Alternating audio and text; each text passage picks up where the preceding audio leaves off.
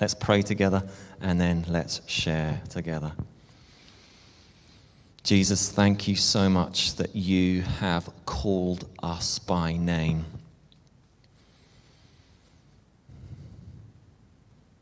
Thank you that you know everything about us.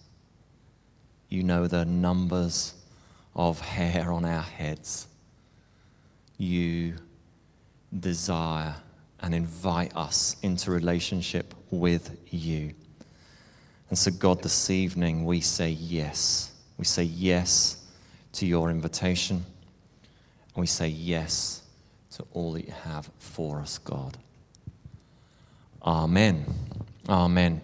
Well, let's continue the journey, the invitation that Jesus invites us into relationship with him, first and foremost, but also it's the invitation that we're inviting us as a church, those of us who are here present, those of us who are watching online as we speak, or later in the week, and other people within our community. We are inviting you simply to journey. What does it look like? What does church life look like in the future, both now and in the future? Because right now we're rewriting how we do things. For the last year, we've been completely out of sorts. We've been functioning, trying to fulfill the Great Commission to go and make disciples. And we've been doing that through a myriad of different ways and different methods. And as we come out, we're also beginning to explore and look at other ways that we can do that. We're delighted that this environment is available to us and that many of us are gathering and choosing to gather this way.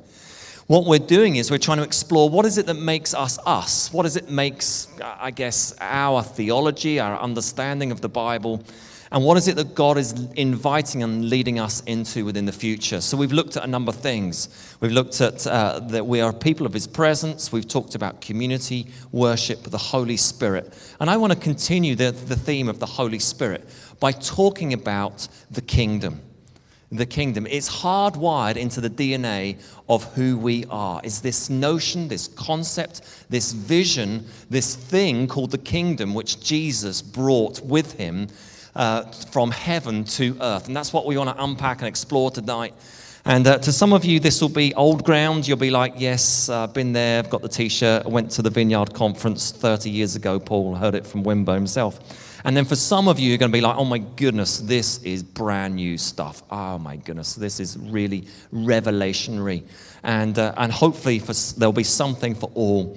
But hopefully through it as well, Jesus will be inviting you, be tapping you on the shoulder and saying, that's you, that's you. That's what I'm inviting you into, because he's good, and because he's kind, and because he loves us, and because he loves a broken, hurting world. And so Jesus, many years ago, steps from the security and the relationship with the Father from heaven, literally is born of a Virgin Mary and comes to earth. The kingdom has come. God's heavenly kingdom has come to earth through the person of Jesus. We read in Mark's Gospel 1, 14 and 15, after John was put in prison, Jesus went into Galilee proclaiming the good news of God. The time has come, he said. The kingdom of God has come near. Repent and believe the good news. And so Jesus, at the age of 30, he begins this crusade. He begins ushering in, establishing and bringing this concept, this notion, this idea, this reality of the kingdom. And he does that through his words, and he does that through his works, and he does it through his wonders. With Jesus' arrival, the kingdom of God was breaking into our world, and with it, everything changed. You might have heard, if you've been around us any time, we use this phrase sometimes, when Jesus shows up, everything changes. And it's so true. When he enters into our lives or into our situation, when he steps from heaven to earth, everything changes. I've been banging on about this brilliant program called The Chosen. Has anyone started watching it since I've been evangelizing it? Good, there's 3, 4, 5, 6 of you, even Sergi started. What Sergi said to me before, oh yeah, I started watching that Chosen. He goes, yeah, it's actually quite good. I'm like, are you flipping for real, mate? It's incredible, you dummy. Stop watching those other useless programs and watch something of substance, man. So anyway, Season 2, episode 4 was released last Sunday, and I watched it, I think, on Monday. And it shows the healing of the man at Bethesda. Many of you will know what that story is very briefly. Is a man who is a paraplegic. He had no power and the legs down, and he just couldn't walk. And he lay beside the pool. This pool was a pagan kind of a thing where the waters would be stirred. There was said to be healing properties. And he was a desperate man and longed to walk and longed to be healed. And it just shows you this. It's just brilliant. You've got to watch it for yourself. It is just amazing. And Jesus has this interaction with the man. And you know the story. The man gets up, takes his mat, and he walks. But it's Peter's words afterwards that I love. Peter says to the man, maybe it's probably not in the book. I haven't checked. So many things happen in the program. I'm like, is that actually in the book, or is that poetic license? You know how it goes. But Peter says to him, now everything changes. Everything for you now changes. This is a man who'd been living his life in such a way, but because the kingdom had come through the wonder and through the power of miraculous healing, everything for the man had changed. Within the Vineyard, we look at the scriptures from both the Old Testament and the New Testament. And we try and grapple with and try and determine and guide our theology. The word theology simply means the study of God. Sometimes I think we can get a bit het up by fancy words. I've got a couple of other fancy words coming. Be prepared. But sometimes it's not just about fancy words, it's about understanding what those fancy words mean. Theology simply means the study of God. And if we want to study the scriptures, both Old Testament and New Testament, we need to think, what is it? What's so important? And our theology centers around knowing Jesus. It centers around becoming like Jesus. And if we want to know Jesus and become like Jesus and do the things that Jesus did, we have to understand what he meant by the kingdom of God. What is the kingdom? Well, to understand that, we need to understand what is a kingdom. We can understand that simply now, in the here and now, in that it's a place governed with power, authority, rule or reign by a king or a queen. And so, to a certain degree, the nation or nations, I need to be careful here, we have a king and we don't have a king, we have a queen. And she has a degree of authority. Oh, can I answer it? This is Serge's phone. Can I answer it? Oh, please, let me talk to the person. Oh, please. It's a junk call. It's a junk call. It's someone ringing you, man. It's the Queen. An MBE is coming your way, Sergi. She's heard of your fame. So when Jesus talks about the kingdom of God, what does he mean? Well, it's not limited to a place, a country, a city.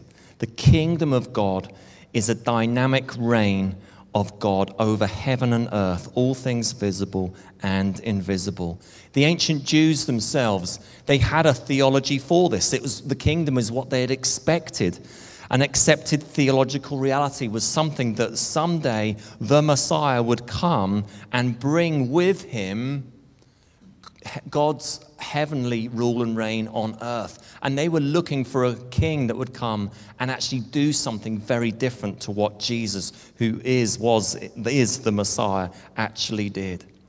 And so back to the book. One day, Jesus of Nazareth, a carpenter's son, conceived by the Holy Spirit, born to a Virgin Mary, steps into a synagogue in Nazareth. And he begins to read. There's a well-known passage. It's in Luke 4, 17 to 21. He stood up to read. He's in the synagogue, and he reads from the scroll. The prophet Isaiah was given to him. And he reads, it's in Isaiah 61. Unrolling it, he found the place where it is written, "The Spirit of the Lord is on me, because he has anointed me to proclaim good news to the poor.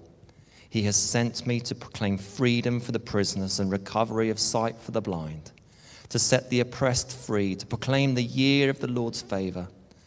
Then he rolled up the scroll, gave it back to the attendant, and sat down. The eyes of everyone in the synagogue were fastened on him.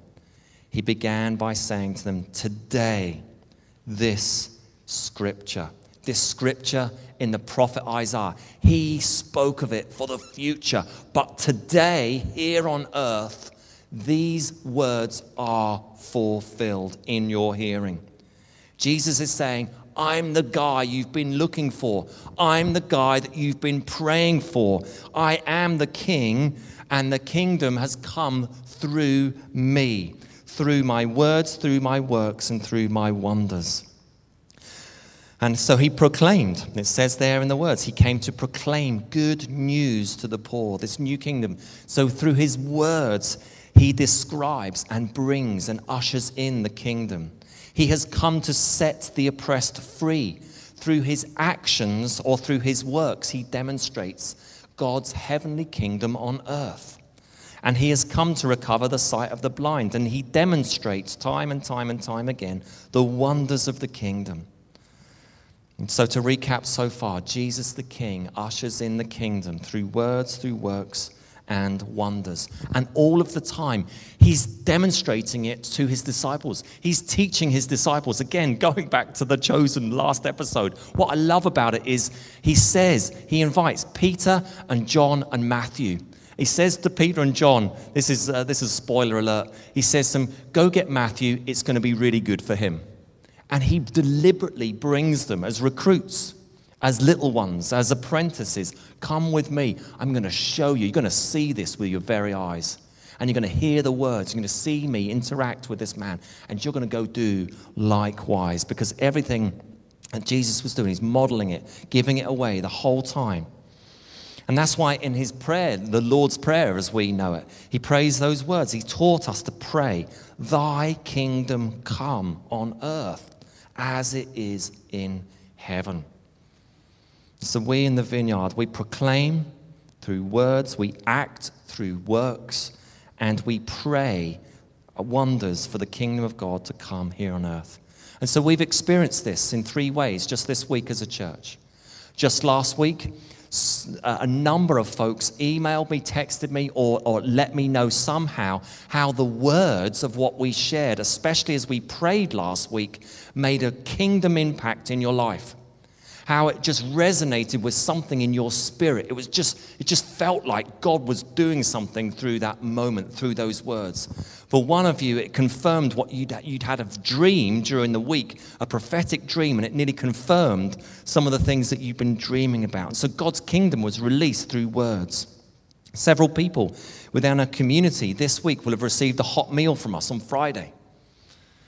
That is the kingdom coming demonstrated through works. And I'm sure many of you will have done many, many unseen and unknown things, only just between you and another person, but also before the Lord. And that is God's kingdom coming through works. And then also we heard during the week there was a lady who was prayed for by a member of their family who received a degree of healing in their sore shoulder. And that's the wonders, that's the miraculous of God. Just through ordinary folks, through our church, the kingdom is coming, the kingdom is advancing. Let me explain. I'm going to use a couple of fancy words here. Jesus' life and ministry comes. It's God's future coming in the here and now. And he brought that. He taught his disciples to go do the same, and he's teaching us to be doing it the same now. And we use this theological term called inaugurated eschatology. Don't get hung up. Here's the simple man's version of what that simply means. Inaugurated simply means ushered in. Or let's put it even simpler than that, brought. So when Jesus came, he inaugurated, he brought it with him. He ushered it in and brought the kingdom here, up in the heavenly realms, here on earth. And eschatology simply means the end of the world. And Jesus often spoke eschatologically. There's a mouthful. Is it even a word? He often talked about the future rule and reign. When Jesus comes again, and again, which he will come again, and he often forecast what the future would actually look like. And in that future, there would be no sickness. There would be no pain. There would be no cancer. There would be no death. There would be no falling out with each other. There would be no hardship. There'd be no debt. There'd be no strife or whatever. In those times, all of that stuff will be done and dusted. But he is saying this inaugurated eschatology, this ushered in end time stuff coming here and now. Heaven's resources right now. I hope this is making sense. If it's not, I'm sorry. I'll talk to you later. However, what it does do is it leads us to a little bit of a T-junction. It leads us really to a question. If what I'm saying is true, why is there still suffering? Why do people still get sick and die? Why do people still fall out with each other? Here in the Vineyard, we would use a really helpful phrase. The kingdom has come now and not yet.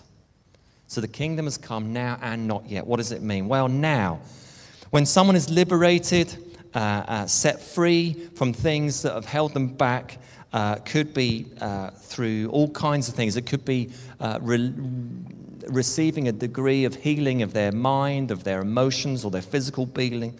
The kingdom has come now.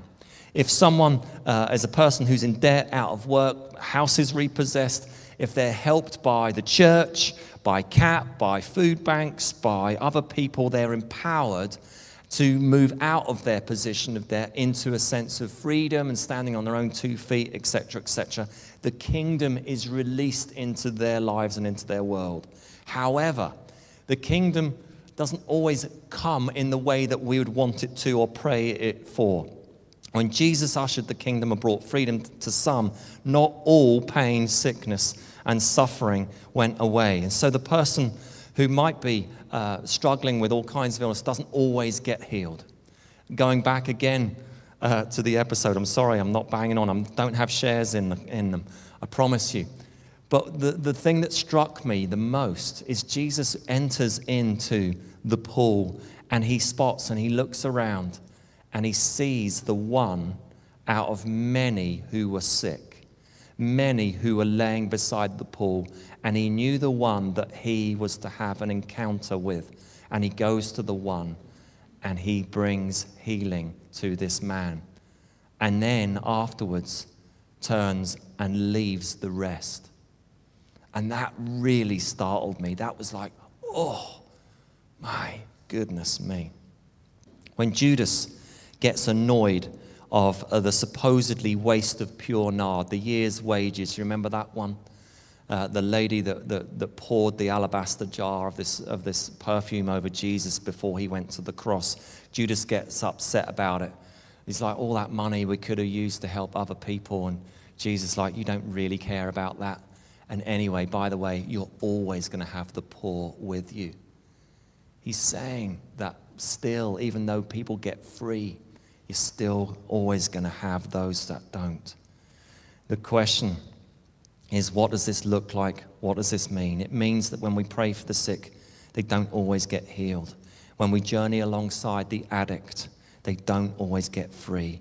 And this is what we call the dynamic tension that we live between, the radical middle. On the one hand, we rejoice and we give thanks and praise to God when he does the miracle, where he hears the prayers of our hearts and someone gets set free and we see it and we're just like, yes, Lord. And yet we grieve alongside those that continue to suffer and those who perhaps don't get answer to the prayers that they're praying. It's the dynamic tension of what we live between. It's the now and the not yet. So here's the invitation. Every single week we throw it out. We literally just throw it out. Here's the invitation. What is it that God is inviting us into? What are we inviting you into? A couple of things. Firstly, there's an invitation to experience the kingdom of God for yourself tonight. And we want to invite you to receive as we have done each week. And we're going to do that again. In a moment, I'm going to ask us to stand. We're going to pray. So where it hurts or where it's not quite right in your bodies, we're going to pray for it tonight. And we're going to ask the King to see if he'll bring the kingdom to you tonight. And we're just going to step out. We're going to give it a go. God has heard our prayers many times before. If you don't ask, you're not going to get. And then the second is this, that Jesus is inviting you to be a kingdom-carrying person. Remember when Jesus sent out the 12. Remember when he sent out the 72. He gave them power and authority to do the stuff, the kingdom stuff that he had showed them, that he had taught them. And the disciples, they come back and they say, Jesus, they tell him all these stories. Even the demons flee in your name. It's like they got to do the stuff, and he's inviting you to do the stuff. If only you would step out and have a go. If only you would obey the still small voice when he leads you into that place and someone's limping beside you and you're like, oh, flip, I know, God, you're kind of calling me to, pray for them. Sometimes we do, sometimes we don't. Sometimes we bottle it.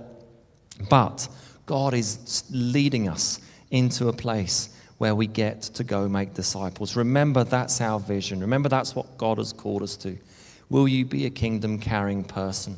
What is it in your hand? What has God entrusted you with? Where is he sending you to? I was chatting to someone just in the week. Some of you might know this, some of you might not. I've been going back to school, not to get an education, but to teach a little. Well, that's a loose word. I go there and look after children. I teach a bit too. And when I'm there, it is more than teaching. I just know that it's like I bring the kingdom with me. I just know that. I know the interactions that I have with people. The kingdom is coming. It's the same wherever you go. Whoever you go to, you carry the kingdom with you. End with these verses, and then we're going to pray. Again, Jesus said, this is after the resurrection. Jesus says to his disciples, peace be with you. As the Father has sent me, I am sending you. And with that, he breathed on them and said, receive the Holy Spirit. Jesus says to his disciples, peace be with you. Jesus says to his disciples, I am sending you. Jesus said, receive the Holy Spirit. Let's stand together.